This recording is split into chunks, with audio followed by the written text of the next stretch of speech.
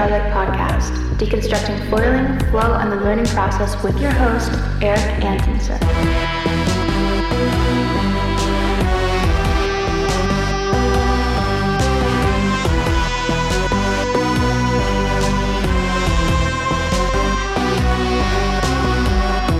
What's up, folks? Thank you for tuning in to the Progression Project podcast.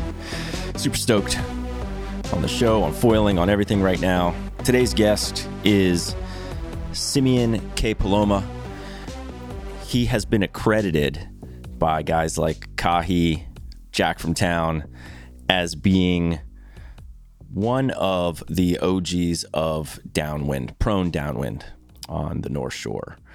And it was incredible to have him on just with his background in canoe paddling and then the stories of the first Downwind runs, how that's come about, and the whole Voyager crew. He's just an epic dude, and I think you guys are going to learn a lot from him today. But before we jump in, I want to talk about a theme that I have been thinking on a lot in the last few weeks as it pertains to foiling and then extrapolating that out into greater context of how this theme happens in the world. And that theme is progression evolution. And so foiling is the first sport that I have been a part of from the inception as it is in this massive exponential progression phase. You know, I was big in stand-up surfing, but I was a few years late to that game. You know, guys like Kaileni, Mo Freitas, Fisher Grant, they were already surfing at a very high level. And so when I came into that sport, it was a process of breaking down what had happened before and then creating training patterns around the skills that had been mapped out by the guys ahead. Foiling's a little bit different in that I feel like I'm much more a part of the evolution, and not on the progression side necessarily, but in time with it. It didn't happen before. We're seeing it unfold. We're all a part of it right now, right? Not just me. We're all a part of it. And seeing it unfold in real time and at a place where it's all attainable. You know, like if you look at surfing, if you think about surfing, shortboarding in this realm, if you were to start surfing today, you would have a decade of learning that had been already mapped out ahead of you to even become, you know, maybe if you're a kid and you're a phenom, a little bit less, but to get to that highest level, there's a lot there already. Foiling's different in that it's so new that we're all a part of this initial phase. And so what I want to talk about a little bit is how I'm seeing that progression and evolution happen. And then these are some thoughts that I've had for a long time, you know, related to music or anything really, how that tends to happen in any discipline. And so the idea is, first off, the word creativity. I think people attribute creativity to people that have just this ability to be able to create out of nothing. And I don't believe that. The way that I see creativity is I think that past experiences and exposures allow people to connect dots in ways that other folks don't. And I don't think that this is a conscious process. I don't think a lot of people realize that that is the key to creativity. But I think the key to creativity is broad exposure and then connecting random dots that other people don't see. So if you think about someone like a Jimi Hendrix, he was a master blues musician ahead of becoming Jimi Hendrix and going off on his own. I think I've mentioned this before on the show, but the basis, the knowledge that he had from differing parts of music allowed him to see things and build on top of that. So when you're coming into a new sport like foiling, we're all building on disparate experiences of the past. So if you look at someone like, say, Simeon, who's on the podcast today, he has a canoe racing background. He spent a lot of time, or Dave Kalama. These guys have spent a lot of time in downwinding ocean bumps. They're going to bring that experience into the foiling world in a way that someone like me, who's never been downwind on a sup or anything like that before, is going to. And so they're going to be able to become creative in the space of foiling in a different way that someone like me would be able to. Now, where my background is like a shortboarding, sup surfing background, skate, the way that I'm seeing hitting, sections coming at you, things like that, I'm drawing on all of that past experience.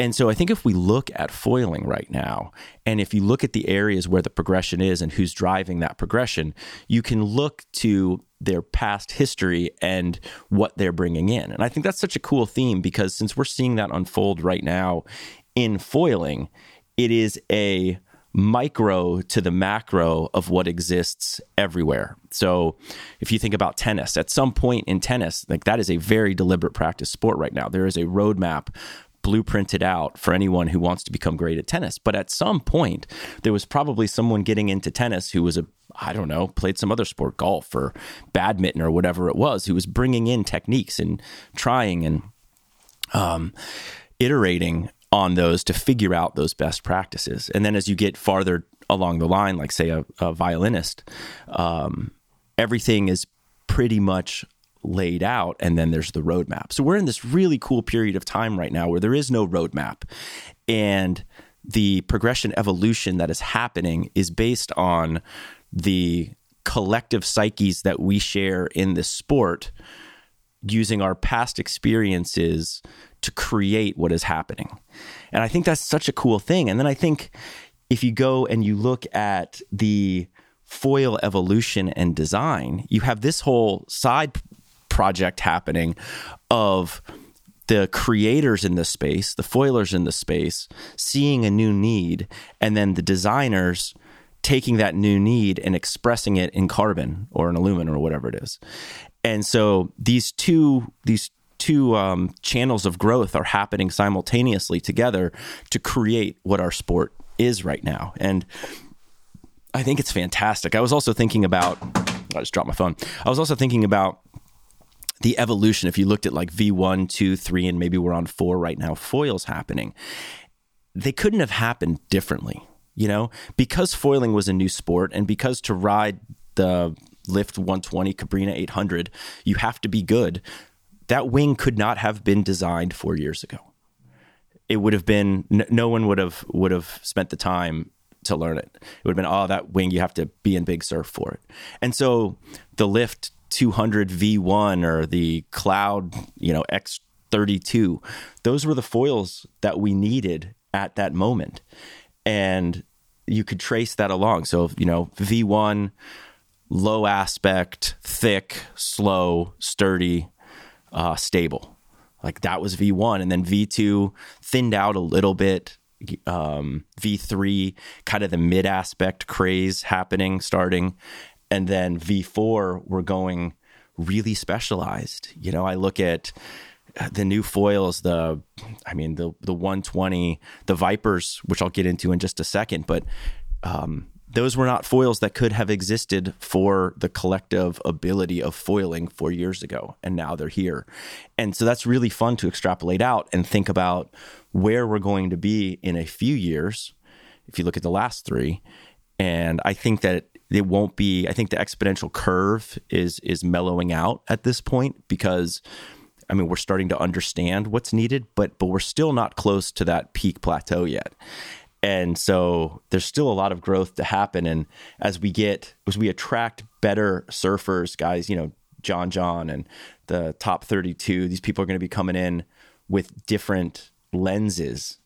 And you think about winging and what's happening with winging right now, all of these different lenses coming into the sport.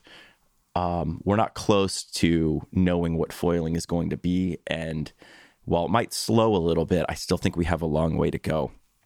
So let me know if that resonates with you guys. And if you like kind of that type of intro, something I've been thinking about doing for a little bit, but it's just exciting times. All right. So the Viper, couple thoughts. Uni just hooked me up with the whole series of their foils, and it just so happens that they gave me the new board curse, the new foil curse, and the waves have been pretty much junks. But today looks like it's going to be fun. I'm going to get it in a little bit. But the Vipers look incredible. They're a thin profile, right? If you compare them to, say, a Game Changer, which came out a little bit before the Viper, and as far as design goes.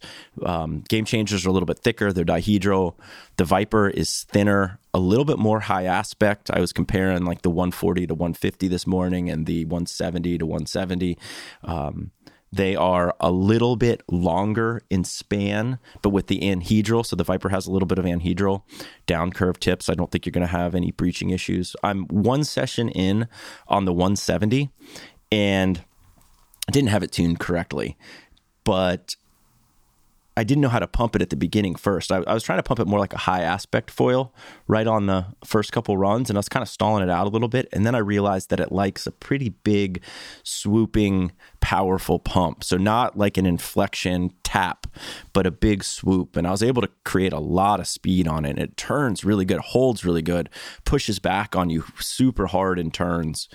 And that's just the beginning. So I'm really excited to dive in on these. Oh, one other note is that the new construction. So, I think that the delay in these coming out is that Uni had some issues with getting, the wings produced, and they weren't satisfied with what was coming out of the factory. So they weren't ready to release it. And the ones that I got, the new Vipers, the 150, 170 are coming from the new factory. They came directly here. Some of the first ones, I believe, off the line, and they are rock solid. I mean, there is zero flex in the foil itself. The masts that I have are still the older masts, so I haven't been able to feel one of the newer masts yet. The older masts are good.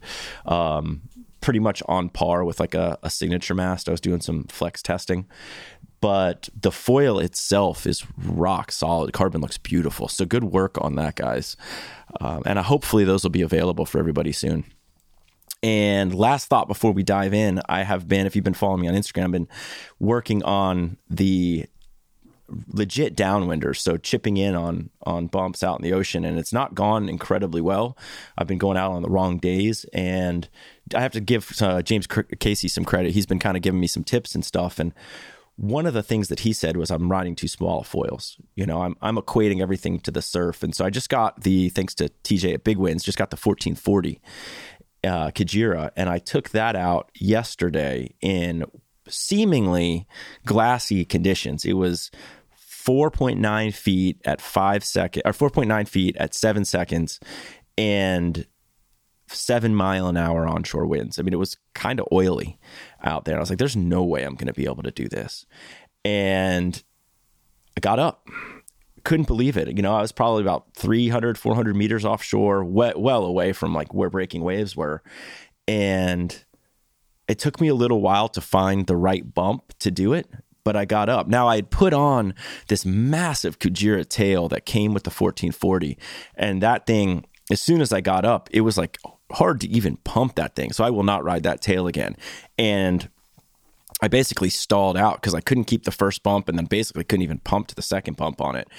But I am going to throw on, I don't know, like maybe a uni race tail or something a lot quicker, maybe a cane, and hopefully give it another shot this afternoon. I think we get winds. I think it should be a little bit better, but it's possible. You can pop up in not much on the Dave Kalama Joy of Foiling board and a 1440, and I'm a $190 and a 20-pound 4.3 wetsuit, 15-pound 4.3 wetsuit. So it's about to be on in Florida, and I am beyond froth. And that ties directly into the podcast, which we're about to dive into, because Simeon gives us lots of stories and experience on Downwind and how he sees it coming from his canoe racing background, the crew in Hawaii. It's a good show, and I was really stoked to get to hang out with him for an hour and a half. So I hope you enjoy it. Thank you for tuning in. Hit me with questions, comments, feedback. If there's a delay in getting back, it just means I'm busy. Never feel bad about sending it. So, all right, guys. Thank you.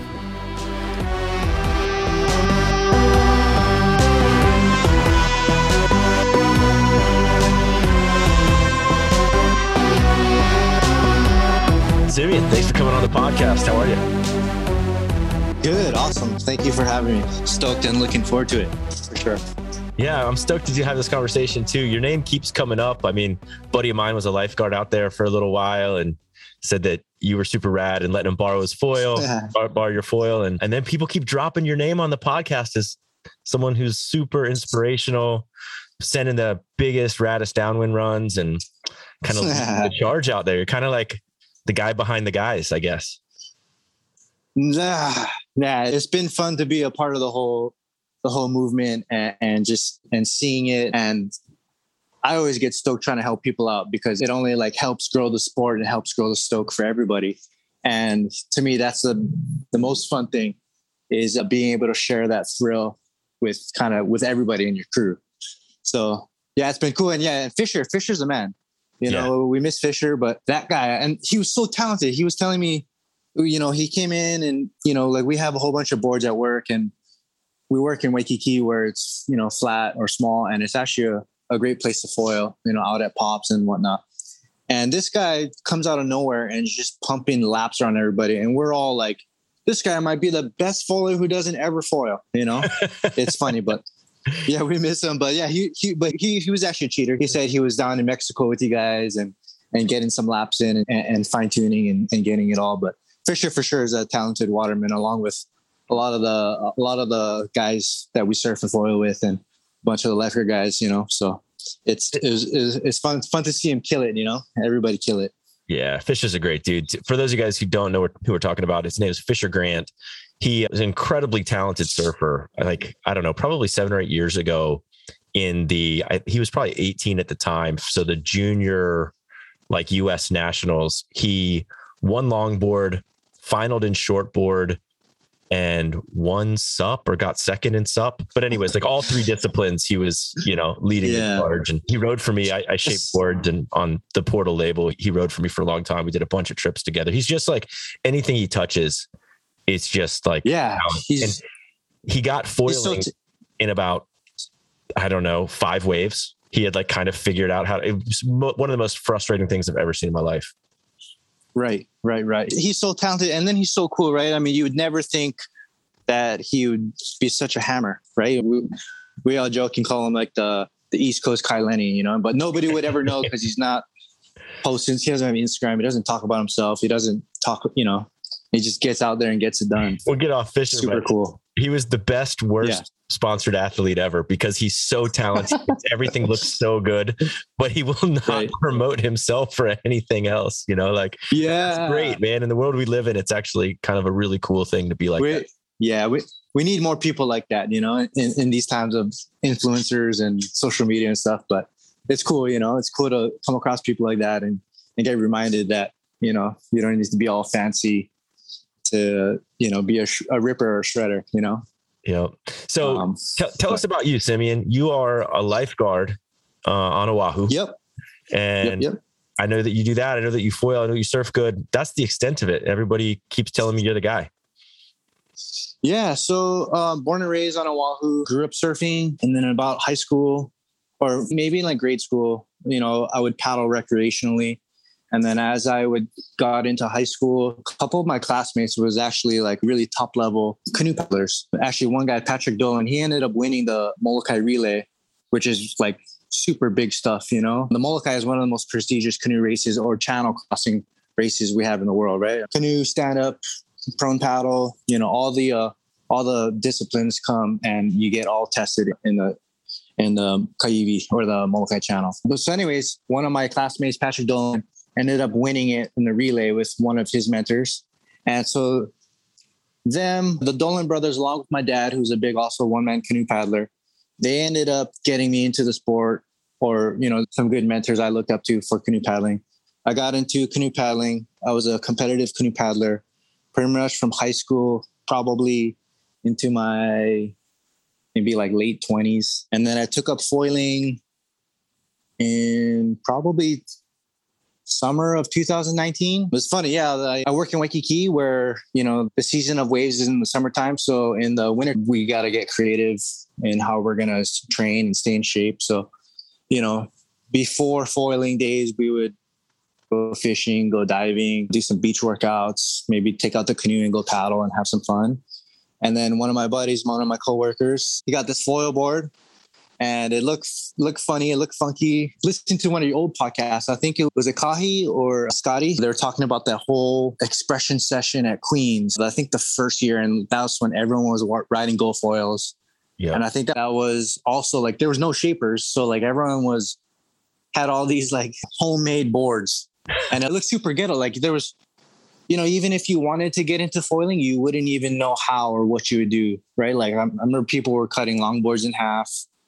And then we were like, how do you get these boxes in, and how does this work? And so it was like back then, still trying to figure it out. And I was actually guarding and watching the whole thing, and it looked cool, but not, like I said, I was a paddler, I was a surfer, and didn't really have any like large interest or curiosity for it. But yeah, once my coworker, he got aboard, and me and a couple of my buddies went to go try it.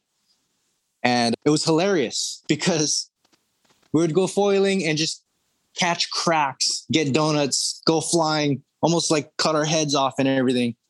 And it wasn't even fun. It was hilarious that how hard it was, or it was hilarious, we'd be pulling off of 1 foot waves because it was so critical.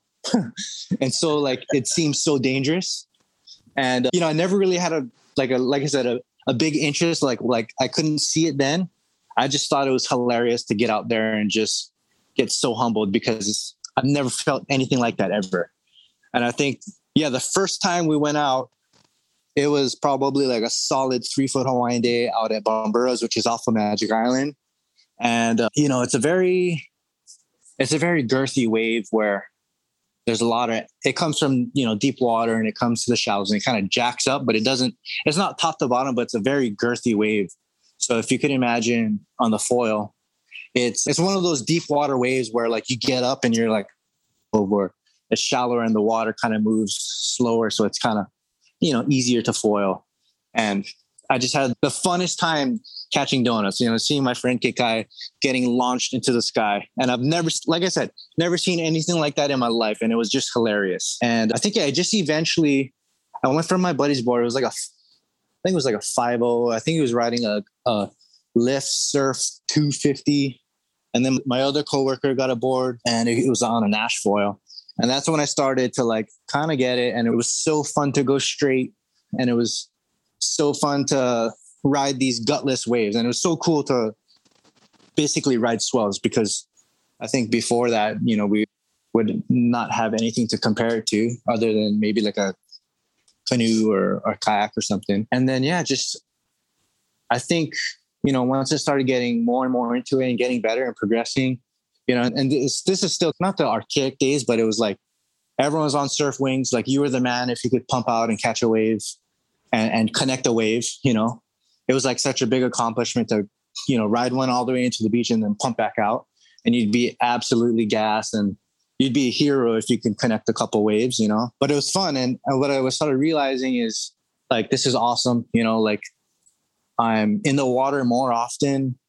I'm getting more riding time. I'm in the best shape of my life. Like the last 15 years or so, I was all upper body heavy from canoe paddling. And then now it's like this new sport that we're all getting into is all bringing it back to balance, and my legs are getting stronger and my health is getting good, and it's crazy. It's beautiful. It's amazing, and that's not even getting into the whole downwinding thing, and it's, to me, like downwinding is the funnest thing, most efficient way to ride the ocean. And there's so much to talk about. I'm excited. We'll dive heavy into downwind. Lots of the questions that we got from folks I posted up online, and lots of the questions have to do with downwinding. I mean, to your point about becoming, like the lower body, like I've actually had to start working out again, upper body, because I haven't changed weight too much, but it's all transferred from upper body to lower body. Yeah. And so now I've like started working out again, and now I'm like back up to like $190 because my arms are the size that they used to be, but I got really skinny, man. It's like what would happen if there's like that funny meme that I saw going around about foilers, like some guy who was like an ice racing, like whatever they're called, like skates, ice skating. Right. Like, he just has huge legs. Yeah.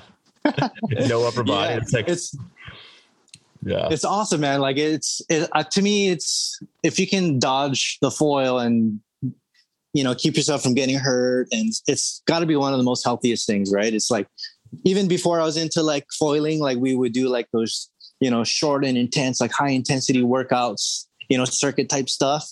And like, that's pretty much what foiling is, but so that's what it is. It's having fun, the maximum fun that you can, and also having a great workout. And, like me, I probably lost 15 to 20 pounds. One of my other buddies, John Kahalev, I was lifeguard. He probably lost 25 pounds. Moses, he used to be like big and strong, and now he's all skinny. He's going through what you're going through right now, probably. But I think all in all, it's good, right? I mean, like I'm in my 30s, and this is a pretty taxing sport on the body, but it's at least bringing our awareness to a point where, like I'm stretching more often, like I've had some moments where I'm like, my back will tighten up, and it's a good reminder that when your body demands so much, that you got to like take care of it and stretch and hydrate and all that kind of stuff, And I talk about it with one of my buddies all the time. And it's funny because if you were out just sprinting on a track, you would stop when your body started hurting. But because it's so incredibly fun to get that next wave or to go for distance or everybody watching or whatever, you push yourself like 30 or 40% farther than you think that you should if you were actually just listening to your body. Yeah. And so, I mean, I hope that's good for us. But I mean, I'm sure all of our resting heart rates are ridiculously low. Ridiculous low. Yeah. So later, I mean, we can get into it later, but that's pretty much where blacking out is, is like going beyond what your body can handle. And you just got to just black out. And, it's either you're going to go down on a wave, like 15 or 20 yards before a wave, or you just got to just black out and blast through and just get it.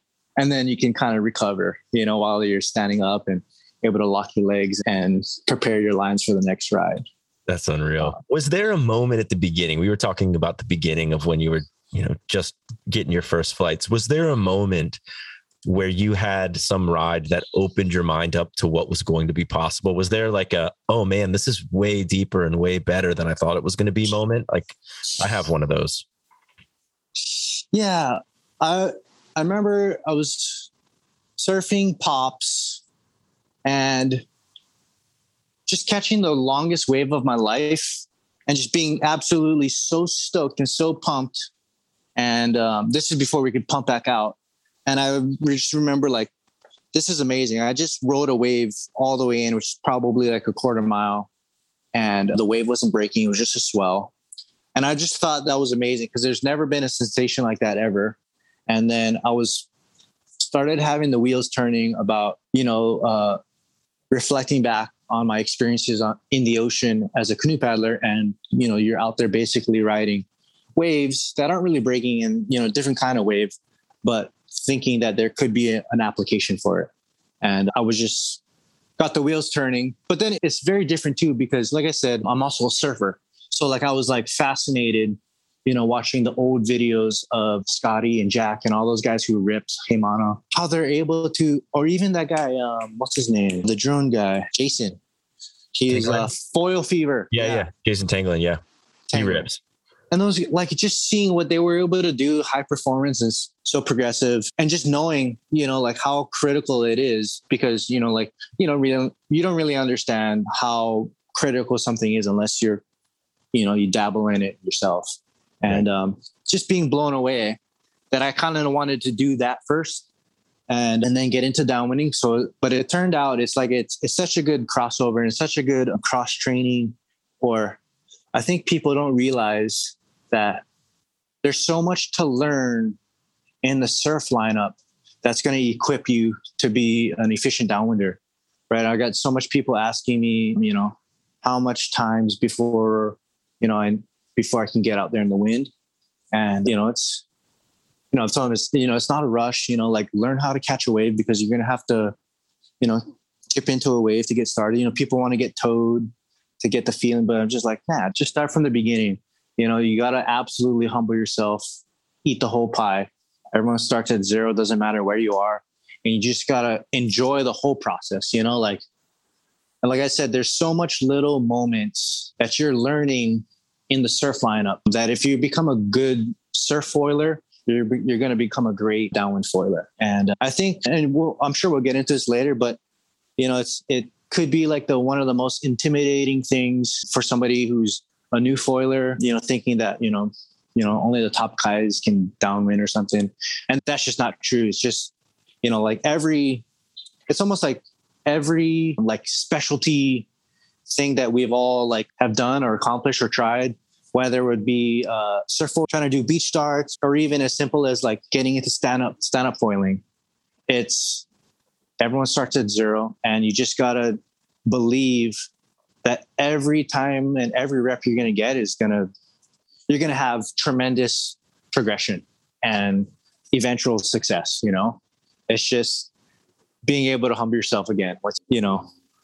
Once you think you've made it to the top, you're like, I'm a foiler, I can catch waves. Like, I don't want to go through the hills and valleys of downwinding again. So I'm just going to enjoy it. Or, I can beach start. I'm not going to get into stand-up foiling, or, vice versa, or whatever it may be. Yeah, I hear that point, and I think that there's so much beauty and fun in the learning process. So I guess I've been surf foiling now for a few years, and it's really hard for me to go out and have my best session on a surf foil, in pro. Right. But I just got into winging, and I got to say, I'm going to eat a lot of crow on this. I didn't see the beauty in winging for a while.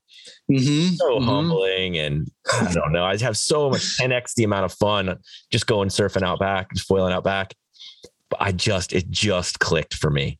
And awesome. Brian Foil the World has been babysitting me, and Austin and Mike and my buddy Greg, they've kind of all been taking care of me and sherping me through this journey. And really in the last 2 weeks, all of a sudden we're just like bombing these crazy runs, and I'm still not good, but I'm good enough now to, get out there and connect with bumps. And it's like, what's so beautiful about the learning process is that every session is my best session. Right. I think that's what it is always. Right. I think, we're middle-aged men, and, we should have, pretty much all the learning should be almost done, whether it be like, academics, work, career, or whatever. But I think that's also like what's so healthy about foiling is, and it's also like a path to happiness, is just working towards something and then achieving it, Yep. And for like wing foiling, I haven't gotten into it yet. And it's funny because everybody who tries to get me into wing foiling is like pretty much what I sound like to anybody trying to get into downwinding or trying to get stand-up paddling or just foiling in general. And I just know that, maybe one day I'll do it, and it's going to be a blast. But it's just another way to enjoy the ocean, probably, in our opinion, the best method possible, which is, surfing's most innovative technology in hydrofoiling, and that's what's awesome and exciting, is that we're still discovering and learning so much about it. It's basically in its infant stage, and we're getting to ride it as it goes up and grows and gets to the best part, Oh, that's amazing. Absolutely. I mean, the new gear that is coming out right now, it feels like it's on pace with kind of our foiling generation's learning process, right? Like the next thing is coming out right when we're ready for it. And that's a beautiful thing. 10 years from now, it's all kind of going to be there, and they're not going to know like how rad what they're riding is, but we're getting each new little piece of innovation, we're getting to fully experience, and it makes it really expensive for us.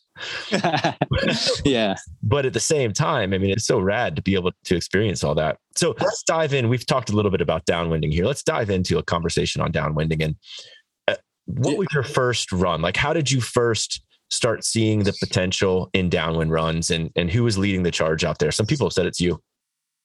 Yeah. So I remember, forgive me, because I don't have the exact chronological order, but I just remember the general time and moment where, already leading the charge in the surf realm was probably, guarantee it was Scotty, Adam, and Jack, and came on. And, I was on skill level still way behind them as far as foiling capabilities, and I still am. But I remember, there would be like Kona onshore wind days, or there would be windy days, and no one would really think to go downwind yet.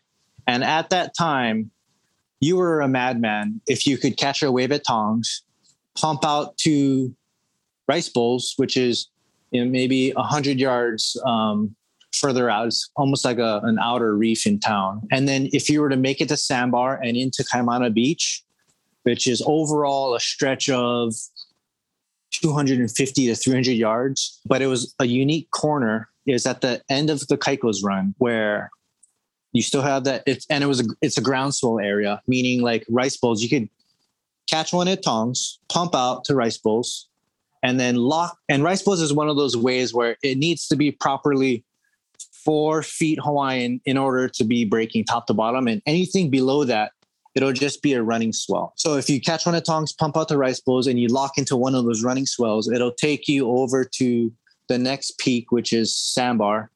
And if you could take that in to the channel and into Kaimana Beach, that was like, I just did a downwind run. Like, oh, that was epic.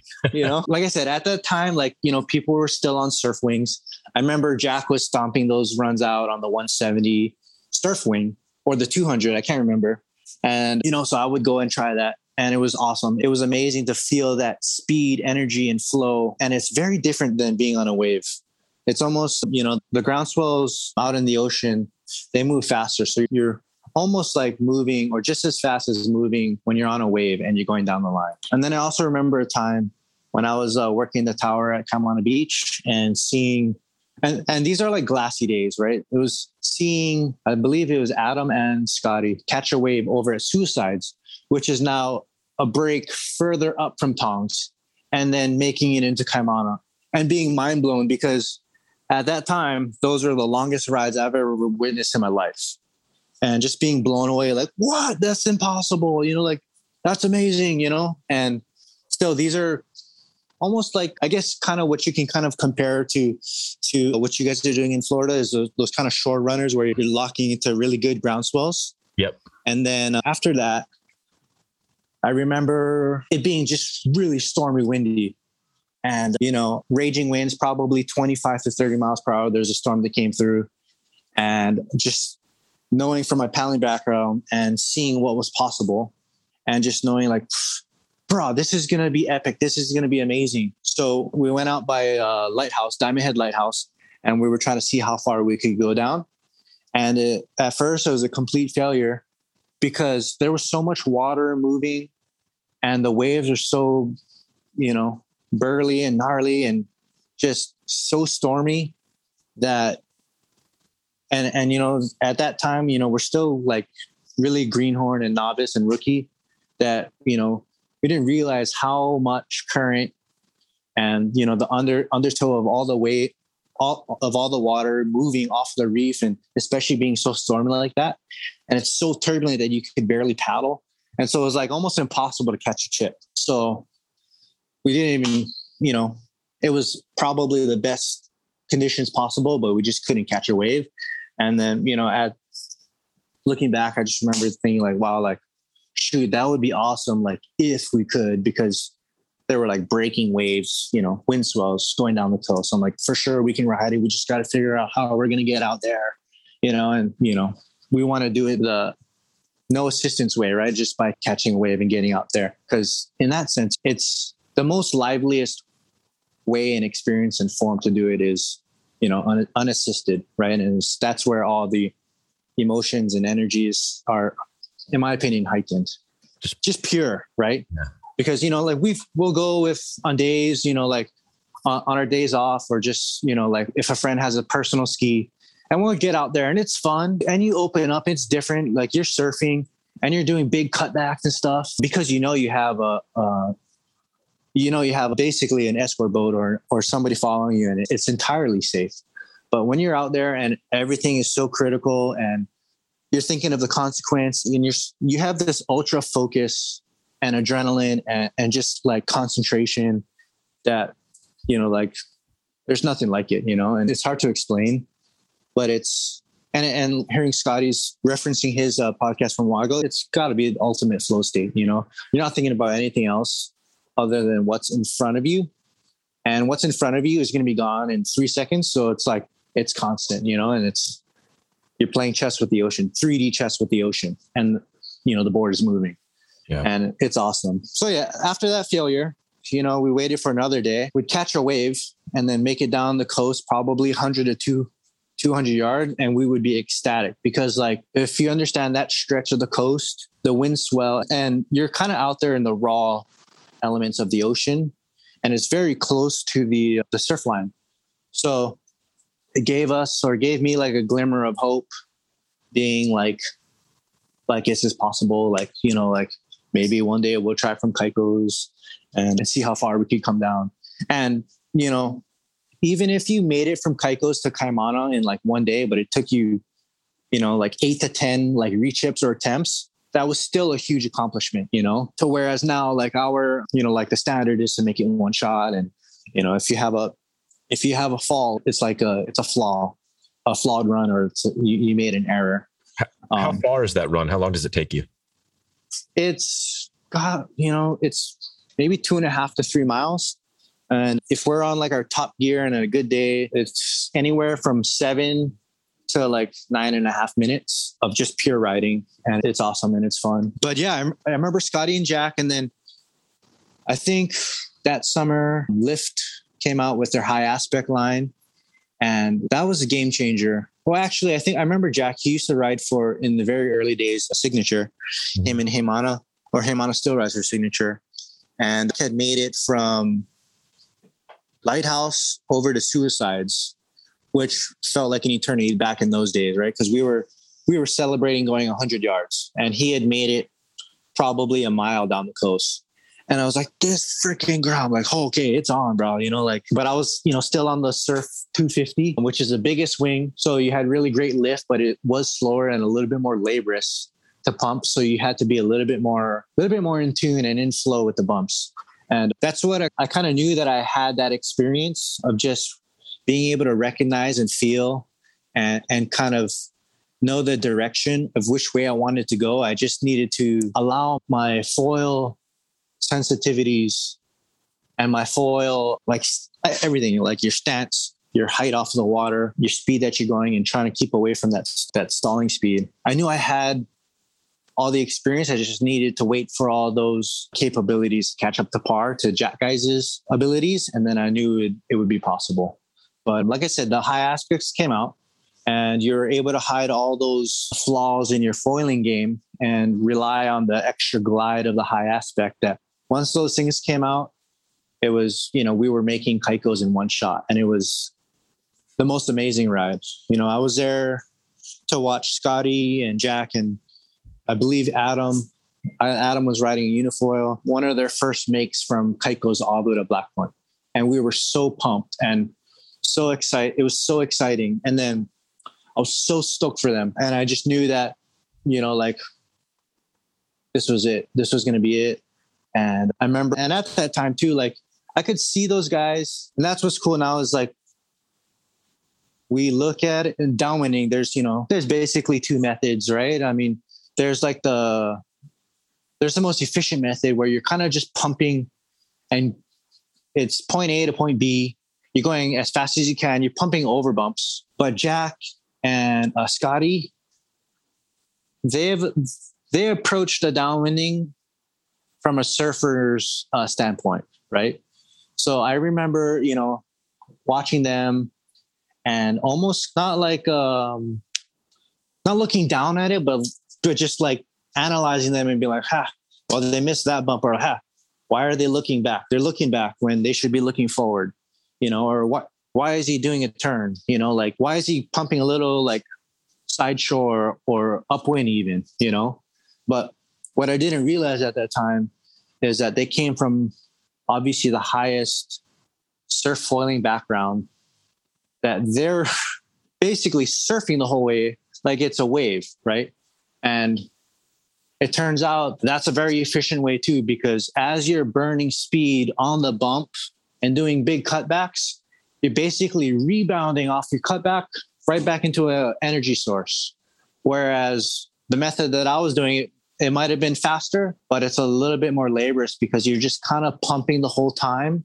And, it's still efficient. You're resting when you need to rest, but it's like kind of like race mode, and yeah, it's like, it was almost like, like I could say that's one of the things that I've learned from those guys for sure, is that like, you know, there's two modes or there's two methods to enjoy the downwinding, and their way is definitely super fun, because when you're doing big roundhouse cutbacks or snaps in the middle of the ocean, you know, we were probably, you know, like at this time, not we in general, but like this part of the time, and anyone participating in downwinding, first time ever that we're doing a roundhouse or a cutback in the middle of the ocean.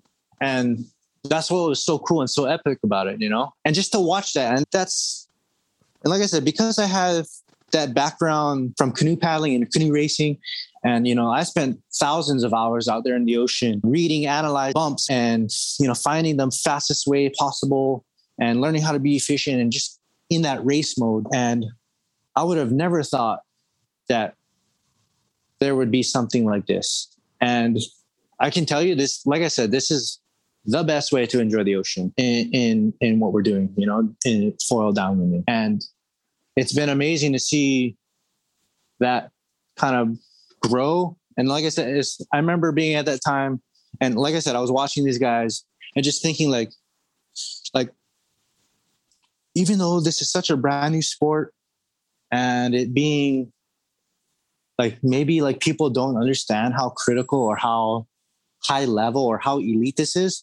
I gotta start like, you know, taking video, because this is epic, you know, like it needs to be documented what these guys are doing. And so that's how I started Voyager Foiler, just because I knew and I saw and I could see the potential of how we could kind of progress into downwinding. And like I said, it's kind of, and I say this to, you know, a whole bunch of people, like if I'm talking to my old paddler buddies or my friends who surf, and it's like, dude, this is the perfect cross of both worlds, right? Like we grew up as surfers, then we get into canoe paddling, and we're out there chasing the ocean, catching riding swells. And now we're able to do it in one sport. And then, you know, like we have the best surfer in the world in John Florence. He loves downwinding, you know, over in Tahiti is a big scene too, where they love downwinding too.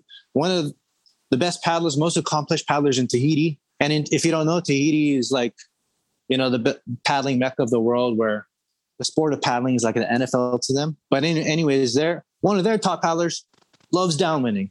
So that was always my thing, is I was always trying to convince all my friends who were surfers and who were paddlers. I'm like, look, we got John Florence, best surfer in the world.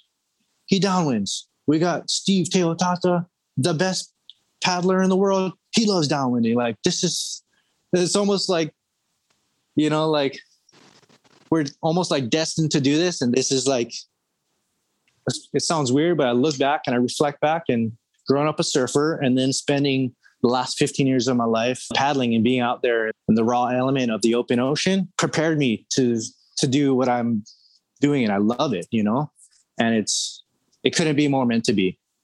So amazing, man. My story is similar in that I lived in Costa Rica for 11 years and then had to move back for like wife health reasons. She's great now. Awesome. I've talked about that on the show before, but coming back to Florida after living with good waves, it was the worst thing ever. And then foiling magically appeared. Mm-hmm, and now all of a sudden it's just epic most days. And I think my wife's family's complaint is just too good all the time. I'm in the ocean all the time. Yeah.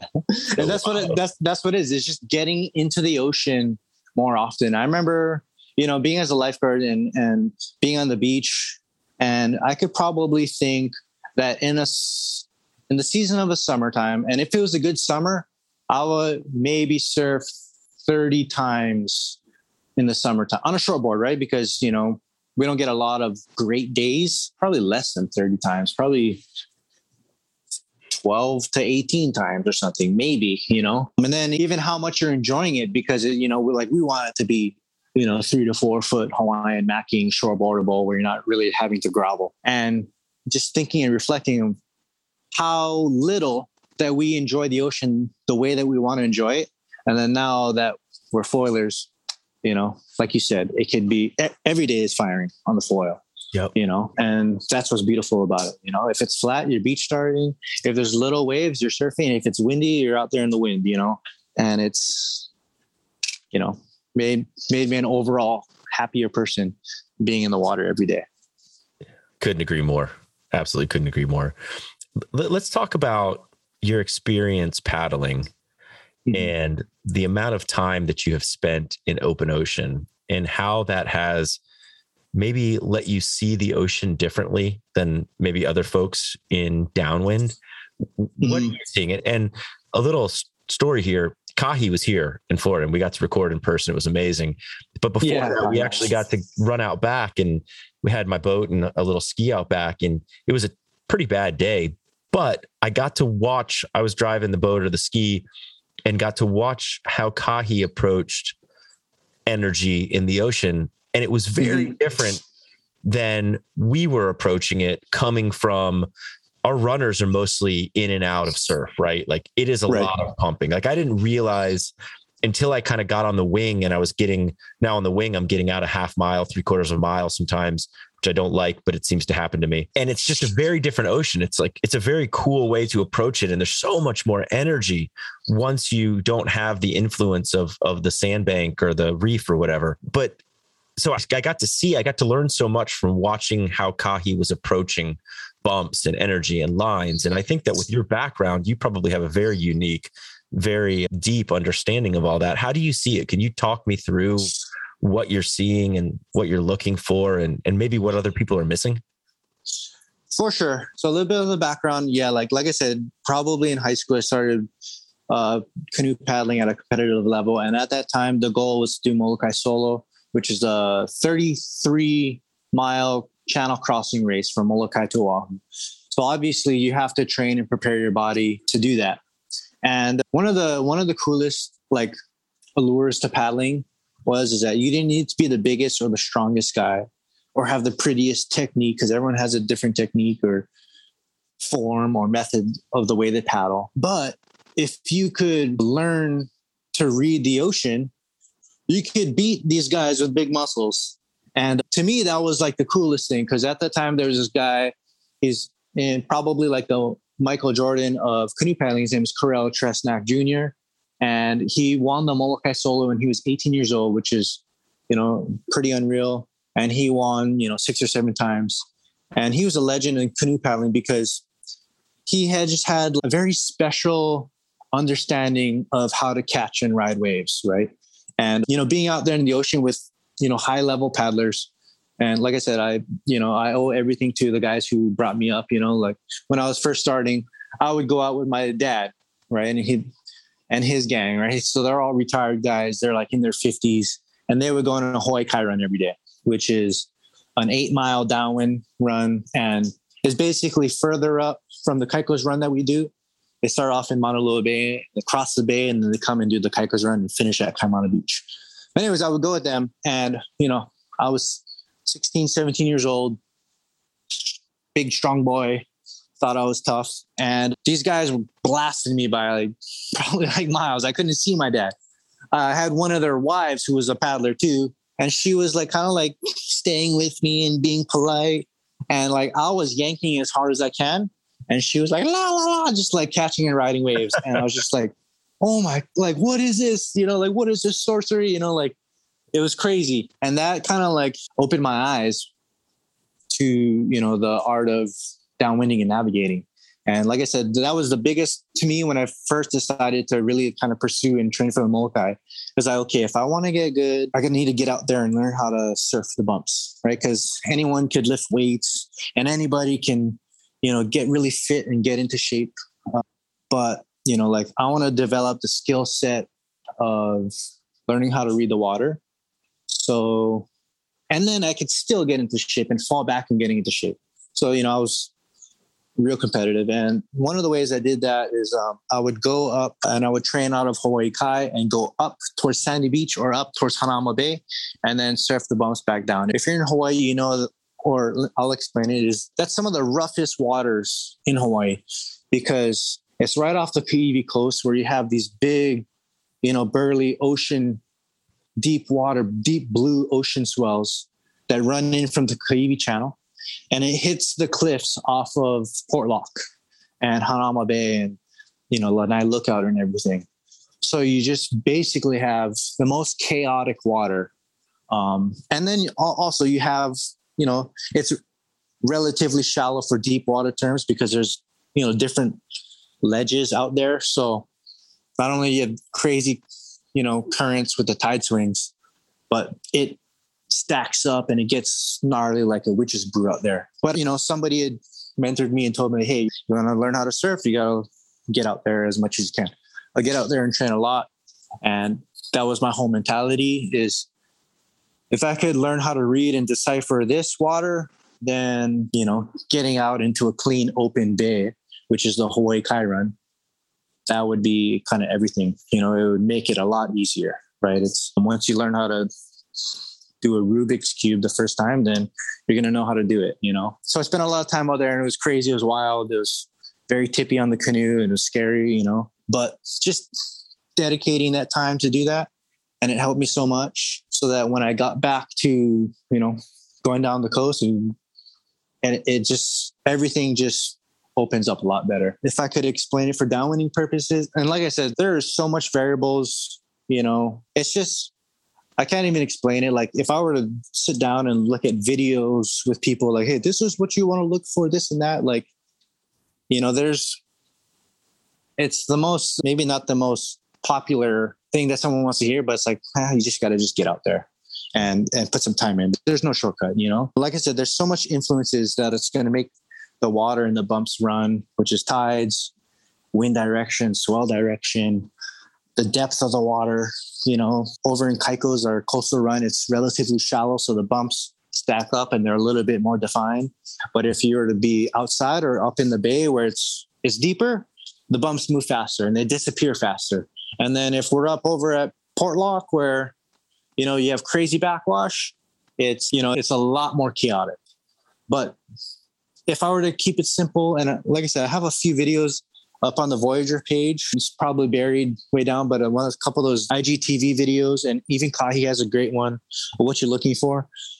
But basically, if you're chasing the backs of a bump, that's what you want to be looking forward. You're chasing the backs of waves. That's why, like my first critique of seeing Jack or Scotty is that they would always be looking back or looking where to go, whereas everything is developing and forming right in front of you. So as long as you chase the backs of the waves, you'll want to stay high on the troughs, because if you drop to the bottom and if you don't have a game plan of where to go, whether you're peeling off or thinking that you have enough speed to blast through and go up and over, you're going to stall out and go down. So look forward, chase the backs of bumps, approach things at angles, stay high on the trough, and then just recognizing, how and where to use groundswell. Groundswells in our side of town runs towards shore and the wind swells run down the coast.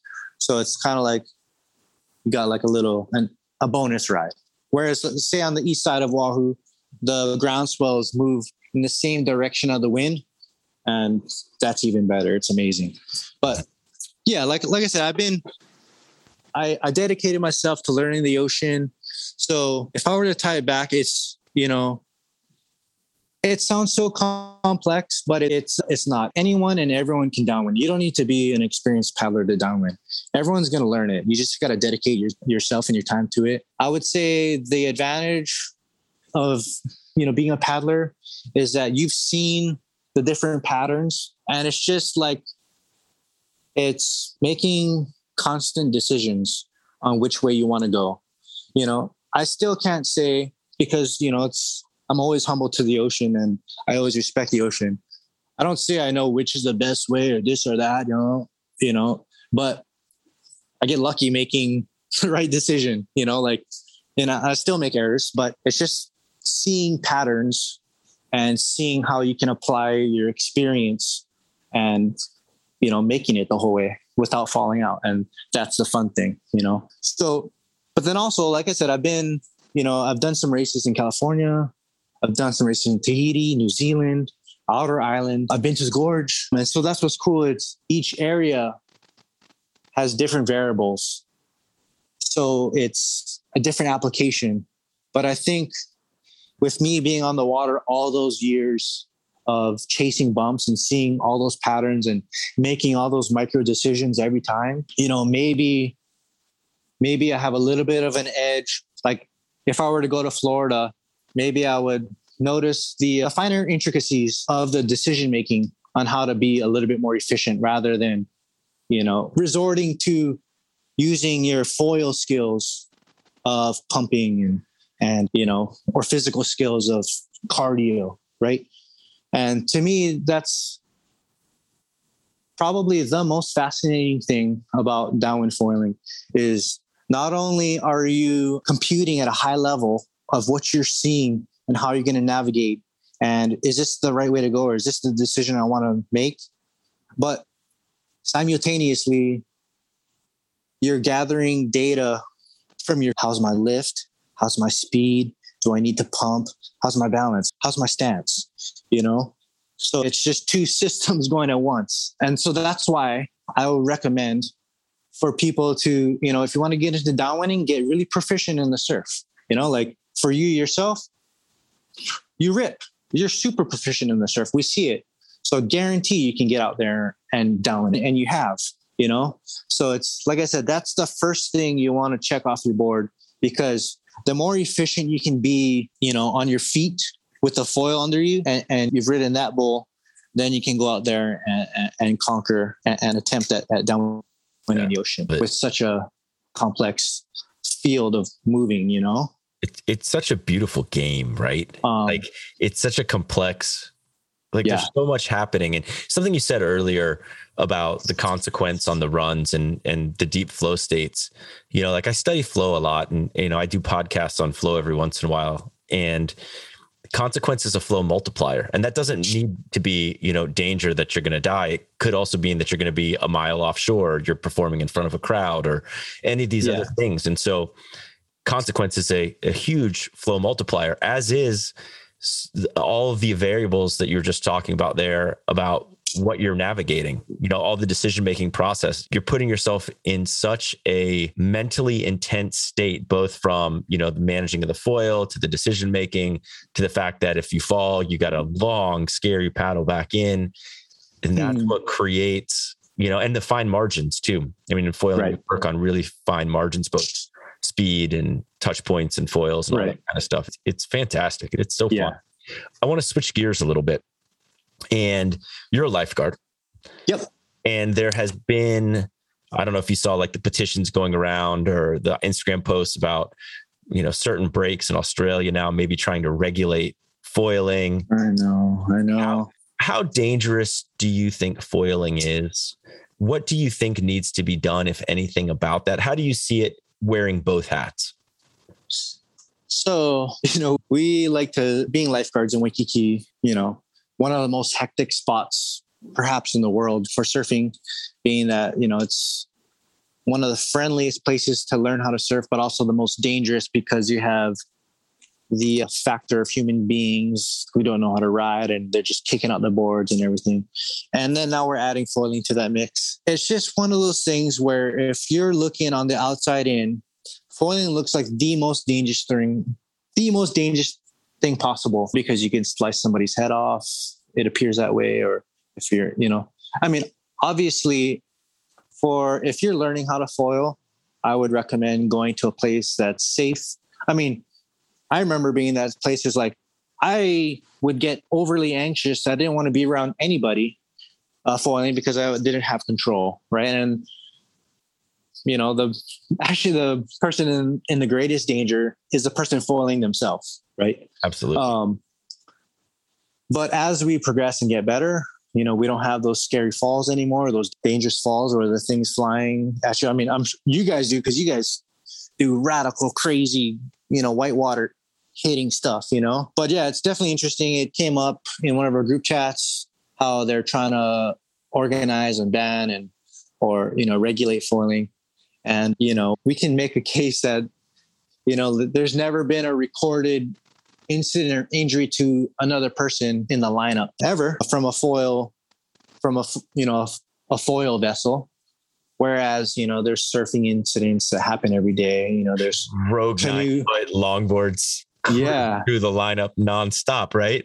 There's canoes, there's catamarans with motors on them and somehow foiling. And then also too, you have to understand and realize that when you're able to see and recognize that somebody who's foiling, I mean, yeah, there could be a freak accident, but I guarantee you that person on the foil has got to be one of the most or high experienced, surf or water sport person out there, right? Because like, if you don't know how to surf, you're not going to learn how to foil. You need to be in surfing for a few years at the very least in order to learn how to foil, right? So being around, it's funny, yeah, because, we deal with it a lot, foiling in Waikiki where people ask questions or they think we're dangerous. I've been surfing my whole life and, I've been foiling for the last few years. And this visitor is going to tell me that I'm unsafe and dangerous. And this is their day 2 or day 3 surfing, and it's very frustrating. But like I said, there hasn't ever been a recorded injury or incident from a foil in Waikiki or in town really. And yeah, most injuries occur to the rider itself. And then also too, it's like if you fall off your board, and sometimes if it will have that ghost ride moment where it's riding on its own, there's not enough inertia for it to, I feel like, maybe harm or endanger somebody, right? It'll just drop out. And, I mean, I know that your guys' Tacoma wings are super sharp, but yeah, I see I feel like if you understand at a very high level of foiling and what it's like and this and that and your experience, all of us, we can vouch that it's safe for it to coexist out in the surf lineup. But it depends where your surf lineup is. It's funny because there's always a mentality of, hating on the foilers for catching waves, but it's like, we're not really disturbing the waves itself. There's no wake, most of us will only surf for like 20 minutes to 40 minutes just out of pure exhaustion. I just think, there's always going to be people grumbling and, trying to find ways to manage it. And this is my opinion, but ultimately I think they're being greedy because they're not catching waves and they want to catch waves again, or, they don't want all the space taken up. But like I said, I understand, like I said, and we kind of self-manage it when we see it, is if we see somebody who's very inexperienced foiling, we'll go ahead and tell them, hey, like maybe go out to Pops, and hey, maybe go check out Tongs where there's a lot more space and, it's not so condensed. And, so I think most times, like I said, there's really no danger to anybody else rather than the rider itself. And then usually the riders are probably more conscientious about safety for themselves and for other people. So I don't think foiling is reckless. And I, not to get into the politics of it, but I just think, there's just people grumbling out there in the lineups, and there's always going to be people grumbling. And so they want to throttle down our fun and enjoyment, I think it's a lot of fear of the unknown too. Yeah. It's because they don't understand. And like I said, myself or yourself, like we understand the dangers and we've went through everything. And, ultimately we have probably the most control, when we're out there surfing in comparison to the person on the soft top. Yep. So it's, like I said, it's frustrating, but you can't really convince somebody because they don't have that experience, just as you acknowledge. What do you think about kind of like the rules of surfing, where on a foil, you're double, triple dipping, priority, all of that? I had an interesting conversation with Kane the other day, and some of the Maui guys are talking about how they're going to, behave, I guess, or in more crowded lineups and the more surf spots, and basically always ceding way to someone catching a wave will have priority over someone pumping back out, and limiting themselves to maybe one connection instead of running around. And that's all, I'm sure, very early thoughts. And Kane and I were just kind of talking about it, but how do you guys see it? How do you self-regulate in a crowded lineup? Right. So shoot, I think we were trying to think about that because I know that they wanted to run a foil in Waikiki one time, and we're thinking about how do you judge someone surfing, or how do you judge the connecting back out? And it's interesting because there's, even in this aspect of foiling, it's so infantile where, think about etiquette, this and that, how are you going to stay out of people's way? Shoot, I don't know if I had to say anything. It's the places that we foil, it's very spread out. So the wave is very spread out. It's not like it's a very tight takeoff spot. and we're bouncing around all over the lineup. So it's not like we're going out and catching every set wave that's breaking in the exact same spot, robbing a surfer that's out there. And then also, like we're riding way off over into the face, not really in the pocket too much, just staying away from people. And I think it's good because that's what's cool about the foil is you're not really creating wake or disturbing how the wave will break. But, if it were a surf spot where the takeoff spot is very small and tight and there's kind of like a pecking order or a line, I could see that being an issue for sure. If like, say, for example, if I was like, say, Kaiser's, that's a very popular foiling spot, and it takeoff spots, really, really tight out there. And at the peak of a wave, it's actually, pretty steep and it barrels out there.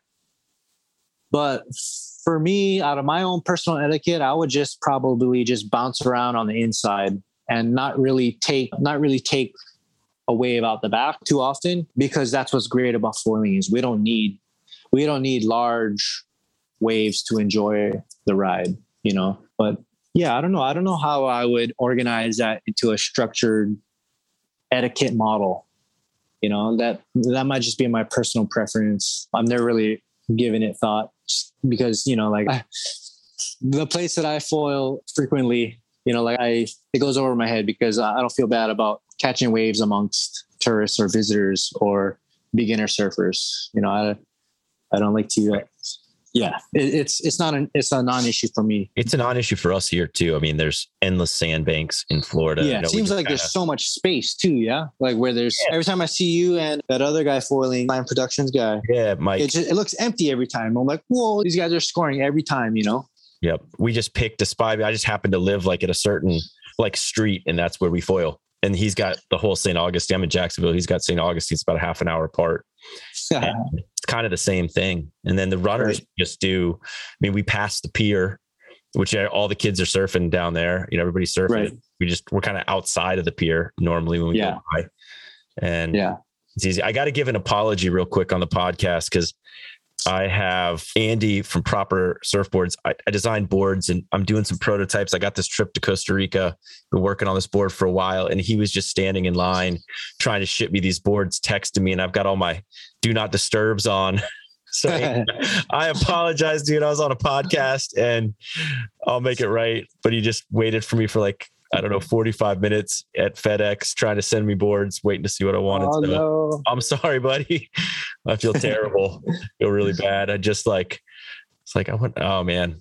Anyways. Yeah. So let's dive into a couple. How much time you got? We're over the hour mark now. I don't want to abuse your time. I know that you're busy. Yeah, I got time. Okay. Yeah. So let's see what we didn't cover. Jack from town says, what is a Voyager? What is a Voyager? Okay. Well, like I said, I feel like that could be a super deep or super shallow response. Let's get into it. Yeah.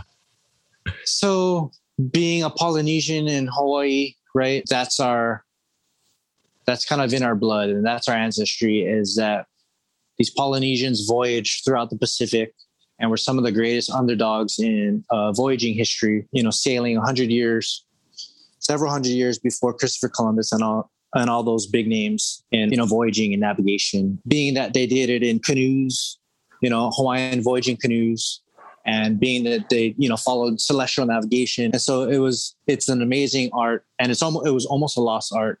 That's why the hokulea is so special to us here in Hawaii, because they were able to regain and recapture that art form of navigating and voyaging.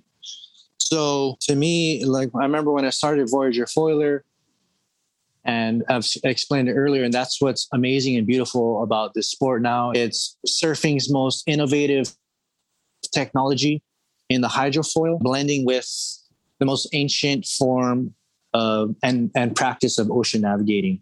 And it's just being able to read and make decisions and making consecutive good decisions in a row in order to traverse the sea and get from point A to point B with success, right? And so to me, it's, and then Kaniala Lyman, right, his mother was one of the original members on the Hokulea. So voyaging to him is definitely a lot more meaningful and special. And if you watch that one video, he gets into it and he talks about how, at first he was kind of like laughing or just kind of like would disregard like, Voyagers, how they're throwing that term around pretty lightly because it, like I said, it was so powerful and meaningful to him because that's what a Voyager is, it's almost like a way of life to traverse the sea. And he shared like a beautiful Hawaiian proverb, which is awi ke kai mehe manuala, or to cross the sea like a bird, with such grace and just being able to fly and flow through that. And like I said, with the surf technology that we have, we're able to cross the sea like a bird and voyage and traverse the sea in that manner. And that would be the deep way to think about it. But, if we're just voyaging, we just voyage from Kaikos to Kaimana Beach and we make it in one shot and we're stoked. We just went on a little mini voyage, and, like I said earlier in the podcast, it's like, even if you made it in 10 attempts and you had 10 re-chip-ins and it took you, sometimes it takes people 3 hours to make it down the coast of 2.5 to 3 miles. That for sure is definitely a voyage in itself too. It's an accomplishment of starting at one place and ending at another, for sure. Awesome. My buddy Rob Karn, good friend here, said aliens. I don't know if that means anything to you. I don't know if you know Rob. I don't know Rob. I don't know what the alien. I don't know if alien reference about if your talents are alien. Oh, alien. No. Like I said, there's no secret. You just got to get out there. The biggest thing you have to conquer is your ego. And I think everyone's in such a rush to get out there and do the voyaging with all the videos that we see or that we post. Everyone sees the videos and wants to be ripping like that, but you just have to get out there and try. And, looking back at some of the guys in our crew, like some of the guys who were just so strong-willed to do it and accomplishment when they were learning and on the come up, guys like Kavika, he was trying all the time. He'd be falling 3-4 times a run, but like he was coming every day, so you got to tip your hat off to him. Even Kahi was struggling super hard at first. And I think at that time too, he was at the very top of, foiling because he was, like I said, he was the man because he was able to pump back out and do like little cutties, which is super high level, 3 or 4 years ago. So for him to not be able to make it, I could see that he was struggling with that, but look at him now. He's like one of the strongest guys for sure.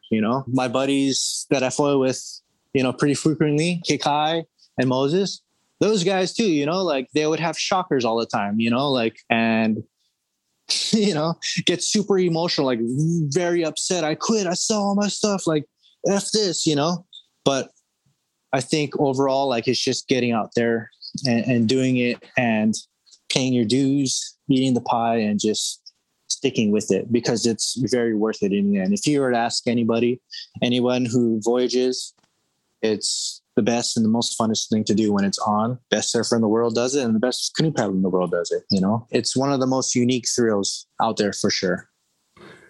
All right. I got 2 more good ones that I want to, and a lot of people asked about this one, so I'm not going to credit everybody, but what about your transition from prone to sup?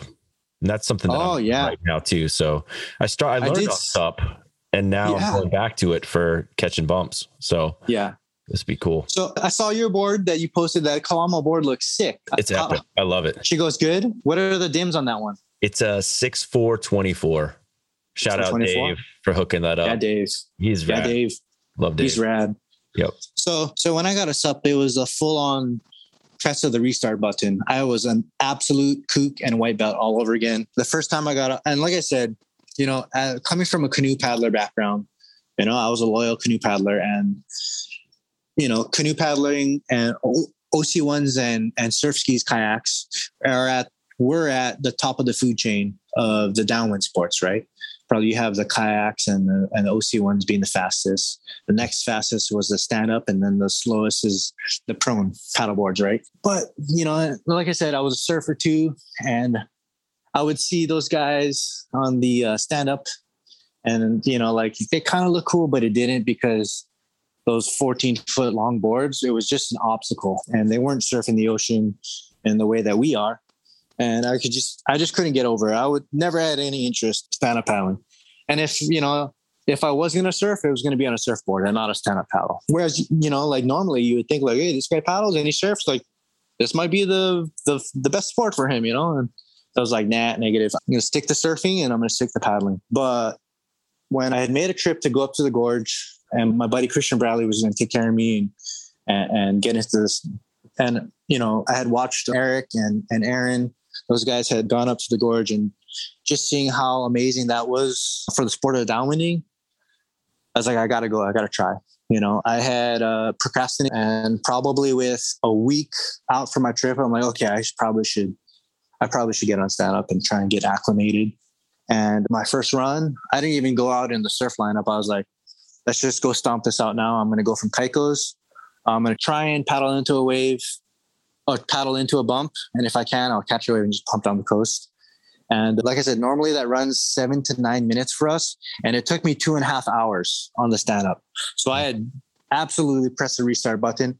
I couldn't even stand up. I'd stand up, I'd paddle, and I'd spin 180 degrees and thought that this was completely impossible, you know? And then I'd get up and I'd paddle, and it's like, there's no way I'm generating enough speed to catch a bump and get up onto foil, you know? And then I was like, okay, let me just catch a bump.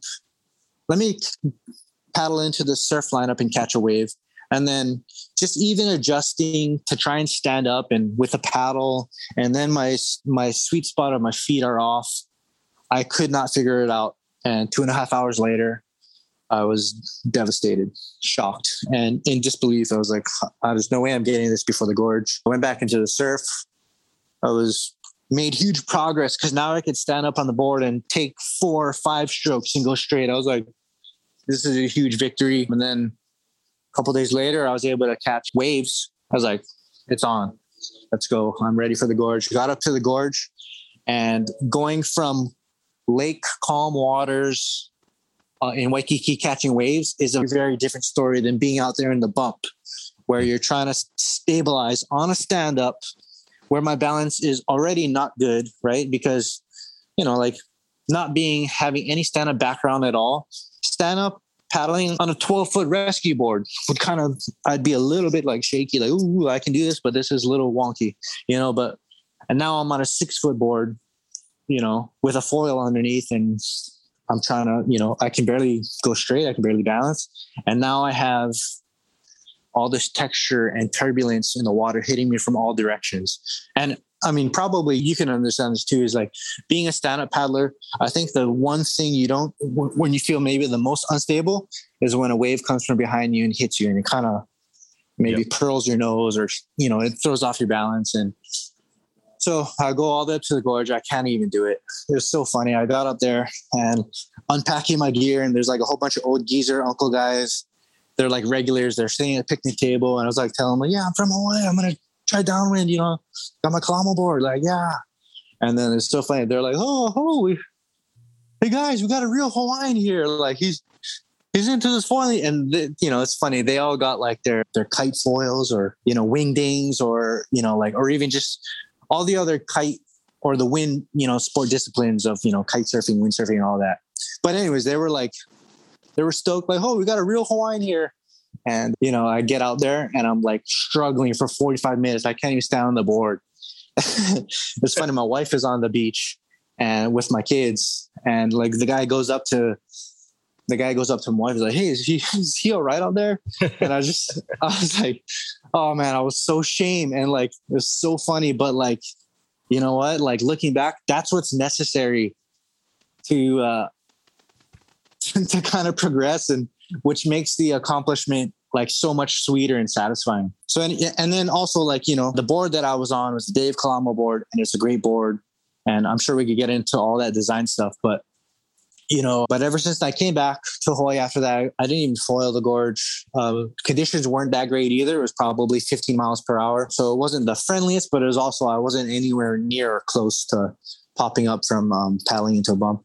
Came back to Hawaii, and then I popped up once on a Kaiko's run, and then been able to do it ever since. I'm still learning and still getting better, and that's, to me, that's what's exciting, is I started at zero and was learning the whole way and experienced all these stages of checkpoints that have helped me be where I want to be in the sport of stand-up foiling.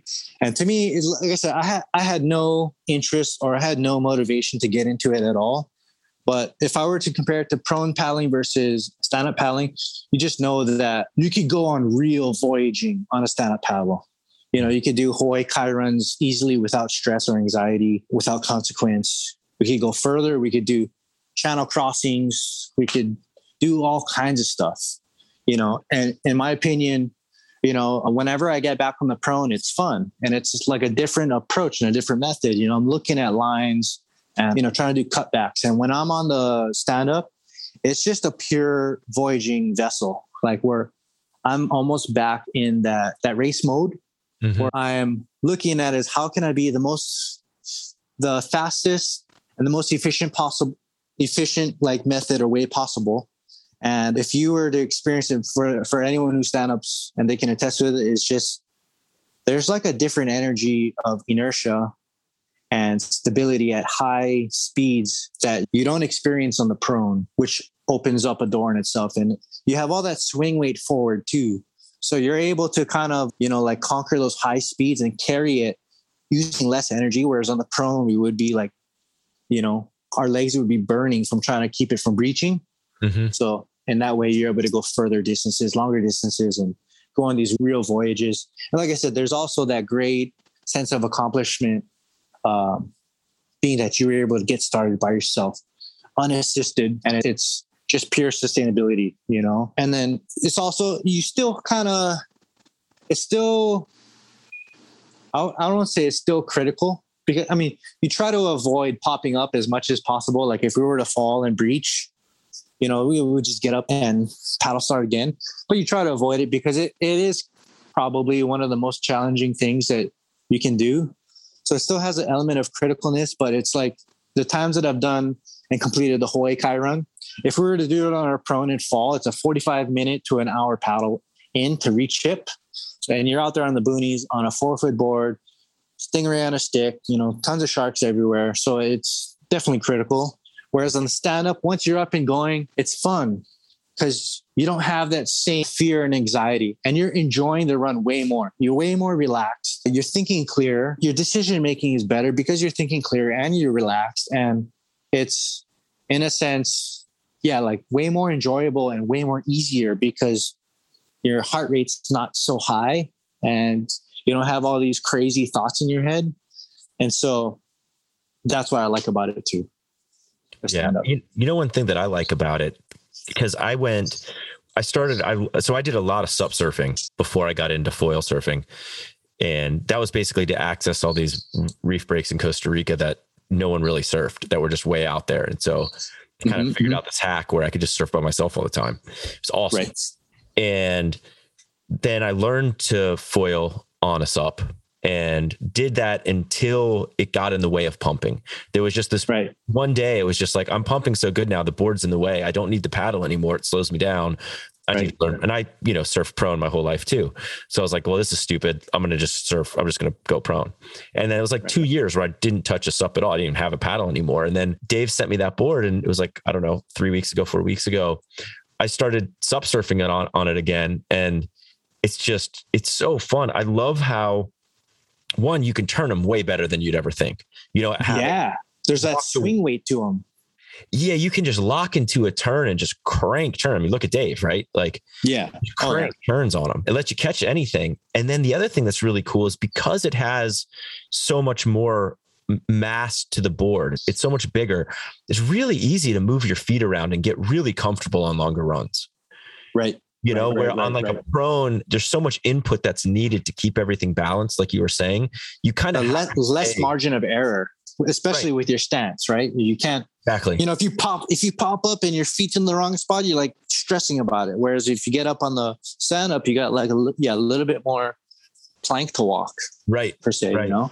And I'm using that board now as well to wing on. And that's, you know, like the other day I was like up on foil for over an hour, like basically just using the wing as a self-assist to get out back and then just linking into bumps and riding them back to shore, just on lock for, I don't know, like 15 miles of runs. I mean, it was insane. Yeah. And so you get really comfortable just working with the big board. And yeah, I love everything about it. It's I think what's cool about it too is now that, well, it's cool, Maui guys, and, you know, it seems like all the stand-up paddlers, they're like now this new crop of people getting into foiling, and they kill it because they're now the guys who are able to rely and compensate on their experience as a stand-up paddler and bring that to foiling. But what I was intentionally or going to mention is that it's exciting because now we're, like understanding what's going to make a sup work and, and the equipment work for, where we want the boxes to be, how wide, what's the right dimensions for board? Is it length? Is it width? Is it, like how are the contours going to be? And for me, that was one of the things my buddy Christian, who has that same Ke-Paloma board that I have, he just said, hey, you need to use this board. This is the one. This is the best one I've ever tried. And he's like an experienced guy. I'm like, okay. Even though the board that I have, it was actually his prone paddleboard model. The old video of you see him on his knees, right, like from a few years ago, that's the board. So the dims on my board is a 6.0, 20 inches wide and 78 liters. So it's very narrow. That's super tippy. Yeah, it was very tippy. That's why it's like, it felt impossible. But however, it seems like my board, it's able to pop up a lot quicker, and it's very easy to pump, and it has really good glide, and it rides very high, being that it has less liters that the energy is going through, and it's able to go right to the foil. And, like I said, it's just cool being there, being at the place where I'm learning again, because, I've tried other stand-up boards where, they were so tippy or they were almost too stable.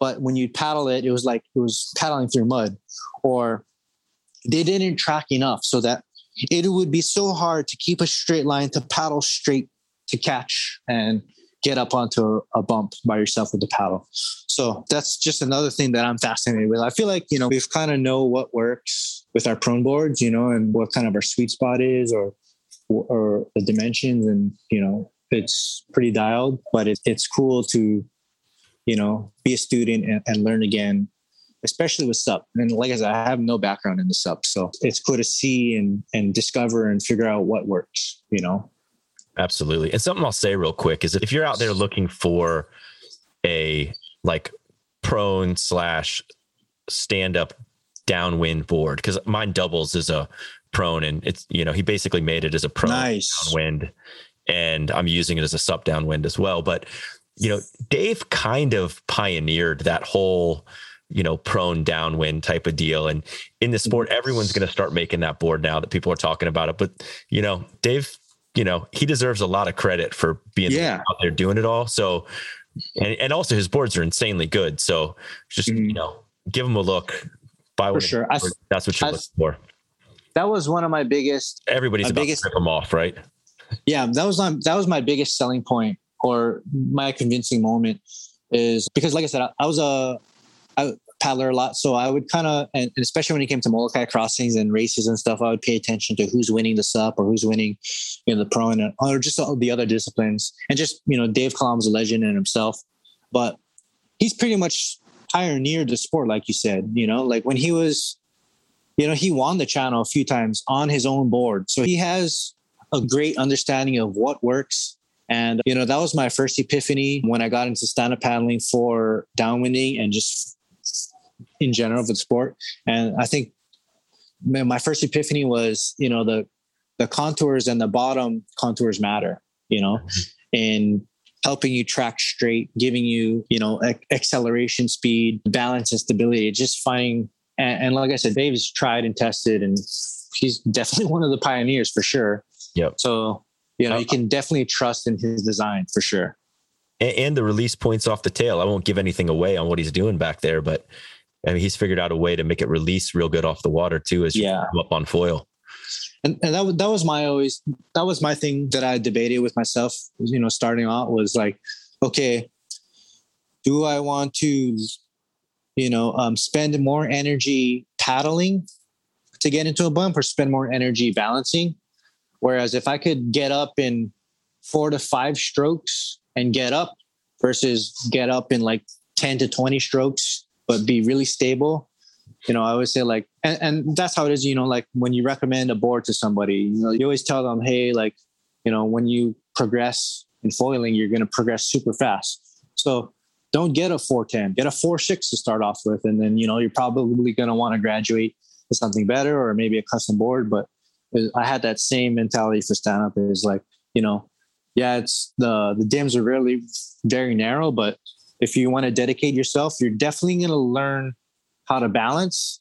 So I'd rather spend more energy, or I'd rather spend less energy in the aspect of paddling and trying to get up rather than trying to balance, because our balance would always improve, just like when people, if they were to apply that to proning, right. Or surf foiling is like, you're going to learn so quickly that you're going to realize like, I have too much board, or I have all this foam and it's very hard to pump and it's bogging and slowing me down. So it's, just have to just trust the process and trust that you'll get better.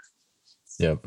So what do you want to leave folks with? This has been an epic podcast. It's been a pleasure getting to hang out for a little bit, but what do you want to leave folks? Shoot, just be stoked on learning. You don't have to be an expert. Everyone's going to learn. And like I said, for voyaging, there's no secret. It's just about getting out there.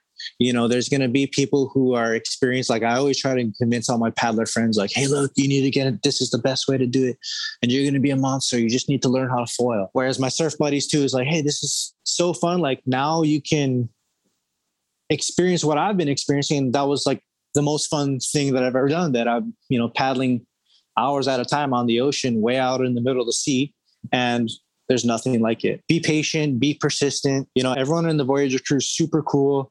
So just, be sure to, if you guys have any questions, hit us up, and that's what's so cool about the foiling community in general, is we're always down to help people out, because we've recognized all the failure and all the humbleness that you need to go through in order to be where you're at. So we're always so encouraging and willing to help out. It's a cool and exciting time for foiling and for downwind foiling. And we're just looking forward to it for the next decades of how everything is going to improve. And it's definitely exciting for sure. Well, this has been an epic show. Simeon, thank you so much for coming on. I appreciate it. Thanks, Erik. Yeah, stoked. Yep.